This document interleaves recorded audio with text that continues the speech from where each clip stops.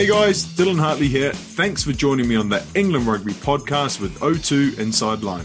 I'm sure we all missed the Guinness Six Nations at the weekend, but boy are we heading into a good week. So, to get us excited, I'm joined by two guys who can't stop winning trophies at the moment. Exeter and England teammates Henry Slade and Luke Cowan-Dickie.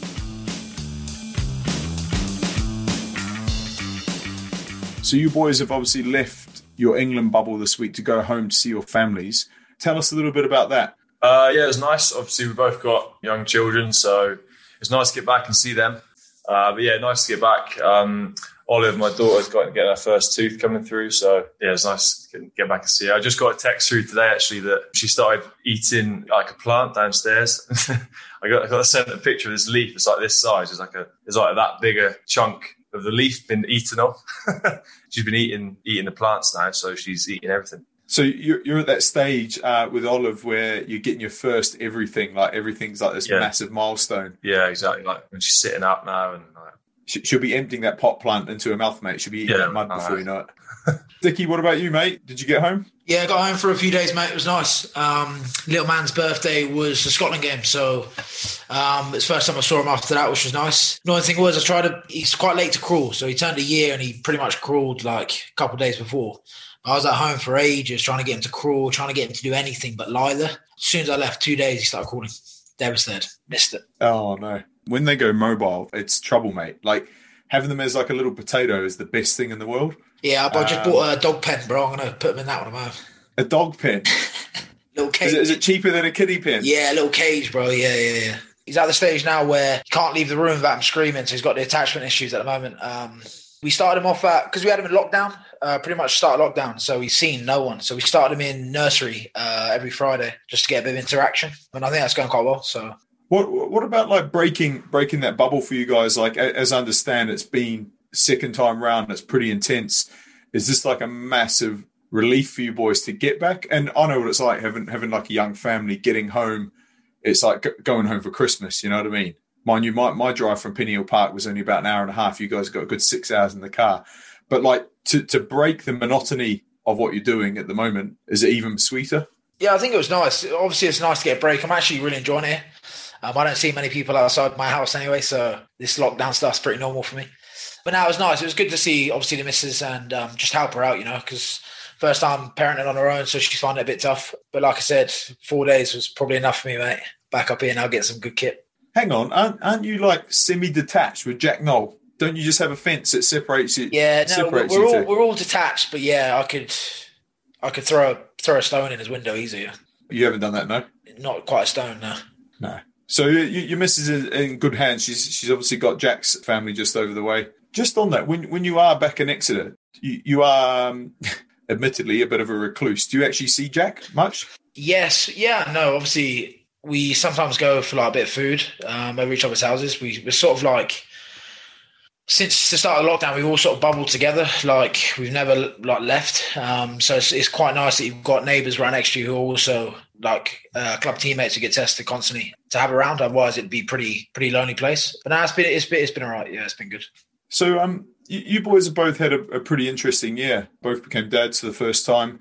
You've had a pretty amazing year rugby-wise, success domestically and in Europe. Has your kind of perspective changed at all, like by having your kids? Yeah, I think so, maybe. I think obviously it's a massive change having a kid. And it's very different, but it's been class. It's all just felt like it's meant to be, really. I think it just feels. I couldn't imagine life now without little Olive. And obviously it's cute, isn't it? Yeah, it is obviously, like I said, massively different, but I'm loving every minute. Megan, my partner's loving every minute. And like I say, it's been a great year on and off the pitch. But I think, yeah, it probably has matured me a little bit in the past. Probably think about yourself, and obviously I think about just me and Megan mainly and how things would affect us, whereas now we've got Olive come before everything. So apparently you had the delivery, you just cried throughout. Nah. I don't cry with anything, mate, right? But I don't know why. I just can't do it. That's a lie, bro. Well, it's not. I've seen you cry. You're an emotional guy, bro. But then, as soon as she was born, I couldn't speak, mate. I couldn't speak for like 3 or 4 hours. Like the midwives were trying to get stuff out of me, and I just literally couldn't say anything. I was a mess. I wasn't like crying non-stop, but like, every time I went to speak, I just like my voice didn't work. It was weird. But yeah, I suppose it's just like I'm real experiencing it, and just we didn't know what we were going to have, so we didn't know boy or girl. And Mrs. had a C-section, so when she was pulled out the sunroof, we were just waiting to see if we were in a little daughter or a little boy. And yeah, hell of a surprise, probably the best surprise you'd ever get. It's just mental, mate. It was real emotional. Is it that sort of thing now? Like when you go home from training, like you're forced to switch off? Because I know it was like, pre-kids, as a sportsman or sportswoman, you're pretty selfish, aren't you? You just do what you want. But like as soon as you go through the door at home, it's like you get this ball of sick or a ball of poo kind of just thrown into your hands, and it's like, can you feed him? Can you feed her? Can you do this? Can you do that? Like your missus has just been holding down the fort all day. Yeah. It kind of forces you to switch off. You just get given it. Yeah. I think it's been the best thing. I don't know if you think the same, Dick. It's been the best thing for me. I think sometimes in the past, maybe I've overthought things and overanalyzed, and things playing your mind too much from training or from games, and having Olive and having someone to come home to just to completely switch off and forget about that and just relax and enjoy her company. Really, I think it's been really good. Dwelling on things can have such a negative effect. So I think, you can't do anything about the past. So I've always think now I see I've got something to take my mind off things. It's way better.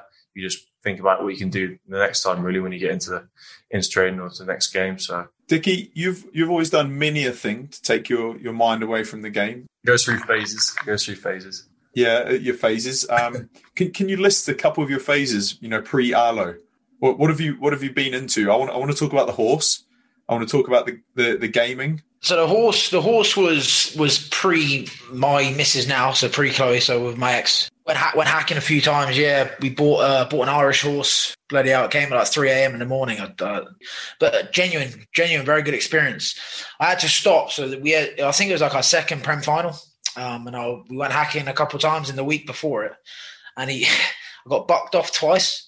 And I was thinking to myself, if I get bucked off again and I injure myself, how can I go into Rob Baxter and tell him, yeah, I fell off my horse, mate? So I had to put him to one side and basically never rode again. I mean, when you say you had to put him to one side, he didn't go off to the glue factory, no? Tesco's Burgers. Oh, no. Eddie threatened me with the glue factory for years. But genuinely, did you live on a farm, or did you just keep this horse like tied up in the front garden? They had a farm, they had land, they had acres, they had cows and stuff. It wasn't huge, but they had a fair few fields, so we just kept it there. Yeah. What? So and you didn't marry her? Oh, Dickie, mate, you left the acres behind. I know, bro. I found the one, brother. Found the one. All right. What came after the horse? So gaming. So gaming's always been a thing of mine. I gamed since I was probably, I don't even know, I can't remember, but I gamed a load. Golf was quite high up, so I used to play probably 18 holes every day. 9 on a Friday before a game, and then sometimes if it was an early game, I played 18 after the game. Dylan, can I stop you there? On a day off, he'd walk 36 holes, Dylan.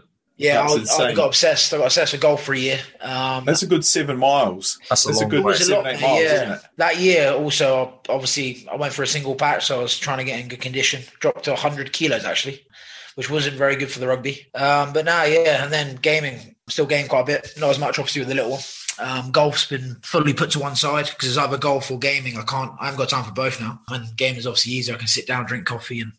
So a couple of nice sort of accolades. You were number 1 in the world at one point for Team Deathmatch or Capture the Flag or something like that. Hopefully some of our younger viewers, I don't actually know what that means, Dickie, but I think it's impressive. What about golf? What handicap were you? So I was playing with the boys, obviously 18, but I think I went around the Exeter Golf and Country Club 12 over, which it was about after a year playing, which was nice. I do love it, but were you performing well at the weekend when you were playing golf, when you're gaming, when you're riding your horse? Were you playing well? Do you think like having balance and interests outside of the game were good for you? Yeah, definitely. It gives you time to switch off. You know what it's like when you're at the club, it's all pretty much flat up training and meetings. And then you all act like kids when you're there, eh? And then when you go out and get on the golf course, you can't really act like a kid. A lot of the women and the elderly gentlemen look at you strange. So it was a good time just to switch off. Sometimes I'll play by myself, just, get a bit of alone time. I think it was around that time where there was mad traffic in Exeter one week. And like a journey that would take 15 minutes it could take you like an hour and a half. Like that's how delayed it was, maybe in 2 hours. So Dickie didn't see. I guess you didn't see your phone, did you? I was gaming. Yeah, gaming, of course. Didn't see his phone. Left at a normal time, and was like never going to make the game. So he got to about probably like half an hour before the game, and he's at Toby Carvery on one of the roundabouts up by Sandy Park, and he's like, he's still like a good while away from the club. He's just parked up at Toby Carvery, and he's run, what is it, about a mile and a half probably? Yeah, about a mile and a half. He's run in his flip flops, bag over his shoulder. He's running past all the fans that are walking to the game, and he's running to Sandy Park. He gets there 20 minutes to go, has a shower. Doesn't do the warm-ups, gets changed, had a shower just in time for kickoff, plays 75 minutes, gets him out of the match. I love that. I was kind of hoping that the story would have been like Dickie picks up his phone, realises there's 2 hours of traffic ahead of him, and he saddles up the horse. Mate, that was just pulls up Sandy Park on the horse. Imagine. And yeah, I literally got there. The ref was late, so I got there, and I was in the physio room. I got strapped. So I genuinely had probably 5 minutes. Put my boots on, I went out. But I already did my warm-up. I ran a mile and a half to get there. Hi, I'm Courtney, England Lock, here to remind you to leave us a rating and a review at the end of the podcast. Cheers. You boys go back a real long way. You kind of come through the academy together. Do you remember your first impressions of each other? Yeah, so Slady actually played for... Did you play for our college first, Slade, before England? I think it was. He come and played a few college games for us, and he come from a posh school, obviously, Henry Slade. And he came to our college, and to be fair, mate, I thought he was a bit of a loser. Like, he just looked like one of them losers, you know what I mean? Like, he just wouldn't get on with. And he still is a bit of a loser, but he's all right. Like, he's turned out to be quite good. He's put on a little bit of size. Back then, honestly, he looks probably about 16 now. Back then, he looked about 8 and he was 18. But now he's grown. He's blossomed well. That's what I'm going to tell you. He blossomed well. Dickie, I've got a bit bigger, and Dickie's got a considerable amount smaller. Turned up, first time I saw Dickie, he's about 125 kilos, this fat kid from Cornwall. First time I ever seen him, I was like, who is this guy? He looked like a big sausage. So you both got capped 2015? Slady, were you 2016 or 2015? Same game, wasn't it? Yeah, I think so. Yeah. So you boys have had, I'd say, 4 or 5 years of maturing within that environment, waiting for your shot. Like, Dickie, was that experience for you a good kick up the backside in a way? Yeah, I think it was. I think it was a bit early for me. I was relatively new to hooker, not the smartest blokes anyway. So understanding the line out, what I struggled with. So I could stand and throw a ball, to a pole. When you do your extras to a guy on a ladder, that was no problem. It was more the timing of throwing. And when I got into games like the France game, I might have hit 1 out of about 5.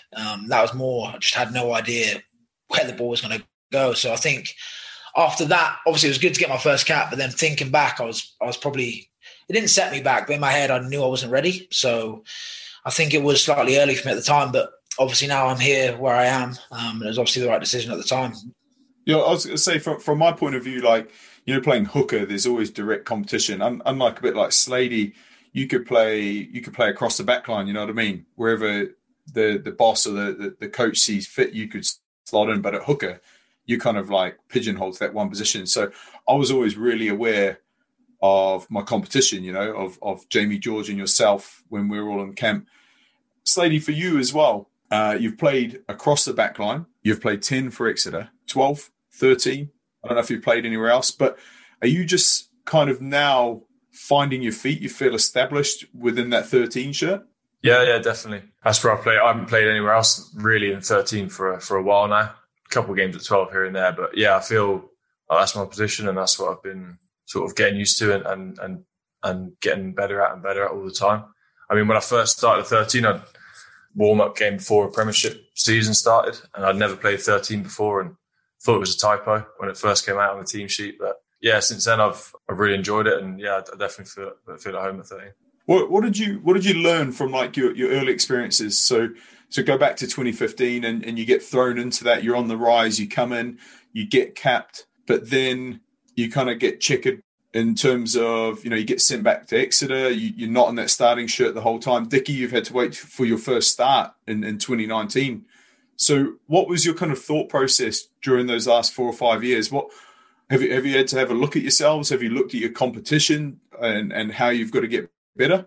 Well, yeah, I think before I made my first cap, I'd been in camp for a little while, obviously pretty young, and was not expecting it at all to be involved, just sort of the experience. And I thought when I got my cap, I felt like I was in I've been in pretty good form. I was feeling quite confident and young and confident. And, getting that first cap, and then obviously 2015 here in England didn't go the best for us that time around, and I didn't get that many opportunities. But I think I felt when I went back to the club, I felt like I was in good shape and maybe with a good chance of being involved in the Six Nations following up. But then I broke my leg, and that obviously put me out of that and put me out for a little while. I maybe knocked a bit of confidence out and took a bit of coming back from. Maybe a bit longer than I thought. Obviously, I was over it fairly quickly physically, but mentally it was a bit different. It took me a little while to get over that and get back to playing like a one or two, really. It took actually probably a couple of years. And it was getting frustrating. I was getting more and more frustrated because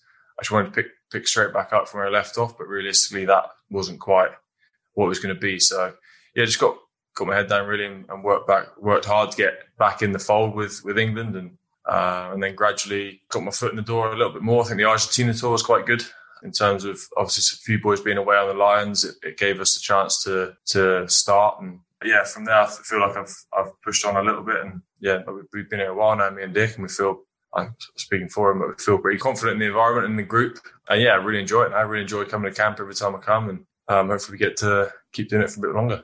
Do you feel like now that you've kind of you've had a couple of Premiership titles and a European title, do you feel like you can walk in now with your shoulders back and your head up like you're the man? Like you can genuinely, like you can be yourself, you can speak, you can command on the field. You're in a leadership role. You're 27 years old. You're not a young player anymore. Do you feel a lot more confident now? Yeah, definitely. I don't know whether it's subconsciously just through having to where we've won with Exeter over the last few years, maybe subconsciously makes you feel a bit more able to speak, and maybe feels like your voice has a bit more clout. I don't know. But I guess it's a combination of that and just through being in camp and getting to know the boys over the years, and myself and Luke probably feel much, much more able and more confident to speak up now. And he stopped speaking for Dickie. He can speak for himself. It's like my old man, that bloke, isn't he? Go on then, Dick, you speak. Luke Cowan-Dickie's spokesman, Henry Slade. Yeah. Dickie, what about you? You're 4 or 5 years in and out of, as an old bugger like myself hanging about, you must have been pretty frustrated just going, go on, Dylan, retire. I had to do the same. Like I had Steve Thompson, Lee Mears, people like that hanging around. I always thought I was ready and I was good enough. But for me, that experience of sitting behind people and just waiting and being sent home on a Tuesday type thing, in the end, it put me in good stead. What about you, mate? It's taken you 4 or 5 years. How do you feel now? I think it's been worth the wait, and I think, like you said, I definitely feel the last couple of years is probably where I felt actually ready to play international rugby. I knew I was sort of able, but it's like you said, there's different pressures in it. When I first started, obviously playing hooker, even at club, my actual technique of sort of set piece stuff hasn't changed too much. It's more understanding the lineouts, like I said. I think my first year or 2 years at Chiefs, my stats were horrific. I maybe hit 70% line-out success. And it was the same when I first come in here. I think the more Prem games I played, the more comfortable I got. It just seemed a lot easier. And here now, picking up a cap here and there, just getting that game time. I think coming off the bench previously in the last sort of few years, obviously I struggled a bit. It was more nervous, like you don't want to do anything wrong rather than put the team on the front foot. Whereas now it's, like Slady said, a bit more... It's comfortable isn't the word, but I feel more comfortable around the boys. It feels more like a club environment. When you go on the field, it feels more like you're trying to make the team better rather than perform well yourself, if you understand. But now it's been good. It's been a long time coming, and I'm just enjoying every minute now. The Argentina tour was going to be one of them ones where, like you said, it would have been you and hopefully me was there, but I had to get a knee op. So there's a few things like that, I think, which would have been good for me to get experience on, which I missed out on. The weight's been long enough, and I feel pretty decent now and confident to perform in big games. What I hear from both of you is something that resonates massively when I look at Exeter. You got like that brothers environment where you're all in it. You got a great club environment, and it feels like you guys are more assured in yourselves because of that club environment that you've probably and the relationships that you've formed in that England camp now. So you can be yourselves. Talking about being yourselves, like Dickie, I've always known you as a bit of a wild boy, a bit of a wild man. We don't need to tell too many stories here. We haven't got enough time because you got physio in half an hour. But Is he still there, or is he matured? What's matured you? Is it kids? Is it age? Is it opportunity and whatnot? Is he still there? Because I see it when you play. Like, I love that about you. You kind of confrontational. You're a wrecking ball, mate. But how do we say this politely? Off the field, is the wild man still there? No, not anymore. I can bring him out when I need him, but not off field. I think obviously training, like always, normally people call you nauseous, but I normally quite nose in training. Like training, I train flat out. They say it's a 60% run through, and I'm going 110%. Same in games. I think you can't really play a game how you want to play unless you lose the plot in training a little bit. But now, definitely off the field, I've matured. Obviously, with a kid, my partner now, obviously live together and stuff. So it definitely has matured me. I find, when I have to let myself out a bit, I just go and game by myself. I think that just chills me out. Hi, this is Ben Youngs, and you're listening to the England Rugby podcast with O2 Inside Line. We talked about your first caps back in 2015. What was your driving force leading to that point? Well, who was pushing you? Were you pushing yourself? Did you have aspirations to play for England? Were you really focused on it, or did it just come about? What were you doing pre-2015? Yeah, I think as a kid growing up, and you always want to play for England, don't you? It's like you watch Six Nations. Well, no, because I didn't, Slady. I didn't know what the Six Nations was. So, well, I did, and I wanted to be in the Six Nations playing for England. So, yeah, it was a long-term goal, but I think we were obviously coming up from school and through the Exeter Academy, and when we just got we were living together in the lodge, and some horrible times in there. We were just focused on getting into the Exeter team and being able to play there, because England for us was miles off, or seemed miles off. By the time we broke into Exeter, they sent us on loan to Plymouth and played a few games there, and then got brought back. So it was always like little short steps we had. Like we had to get into the Plymouth team, we had to then play well there, get into the Exeter team, and once we were in Exeter and we strung a few games together, then it wasn't far off. It wasn't that much longer until it was Lancaster at the time. He sort of pulled us in for a few training camps, wasn't it? And then all of a sudden it's like, it's quite close in front of you. Gone from being like a dream from a long time ago to being actually right there, but without maybe having thought about it too much. You boys are like the trailblazers in a way, because, Exeter Rugby had it provided international rugby players pre you guys. Knowsley was first, and we were a little bit after that, weren't we? TJ. TJ. Tom Johnson, obviously, yeah. But I was going to say, it's not like the Exeter that it is now, where you guys are kind of, obviously winning silver and that, where it's a lot easier for England coaches to find and look at players. So, yeah, effectively, you boys are trailblazers, which I think is pretty cool. Dickie, what about you? Someone told me that your brother is way better than you. Is he playing down Plymouth? Yeah, Pirates. The issue is he hasn't tamed himself off the field, mate. That's where he's gone wrong. I can vouch for that. Yeah, he's still wild, yeah.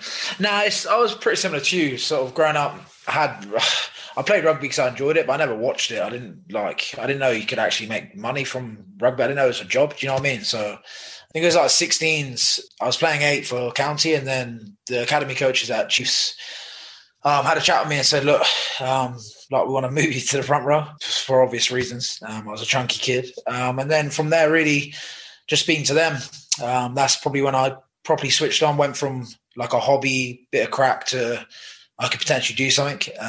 Obviously weren't the smartest bloke in school. It was either that or fishing, and I went out for a trip with the old man for 9 days, and it was probably the worst experience of my life, so I had to make something of this.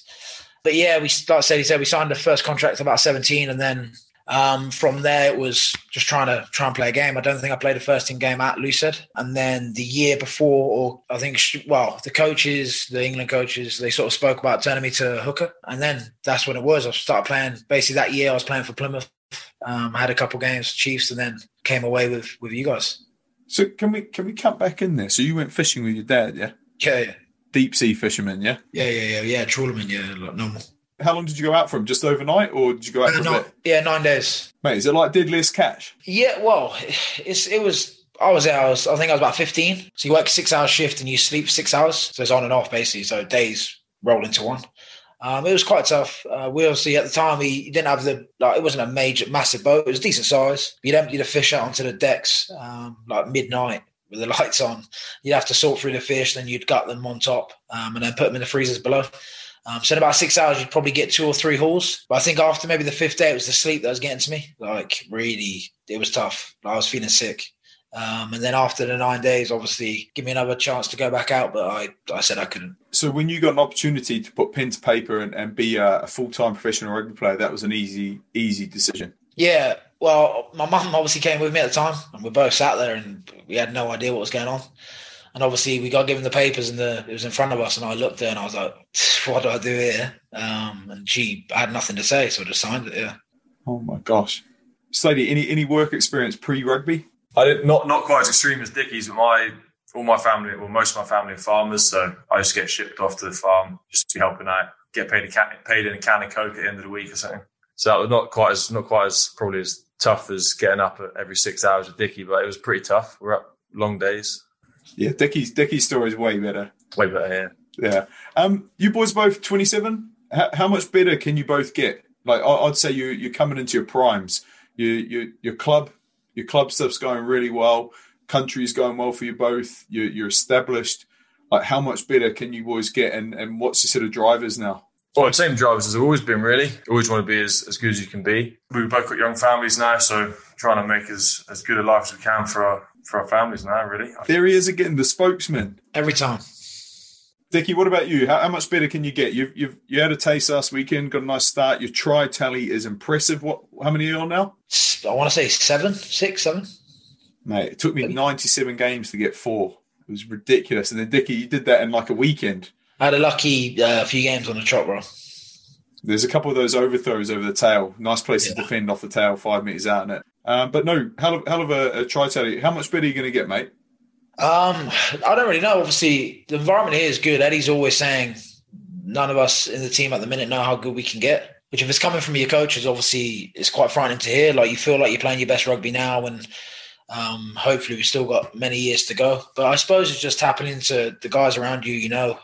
What areas you can work on, and especially conditioning wise. I think conditioning wise and sort of power, speed. The more you can improve on them, I think talent will take care of itself.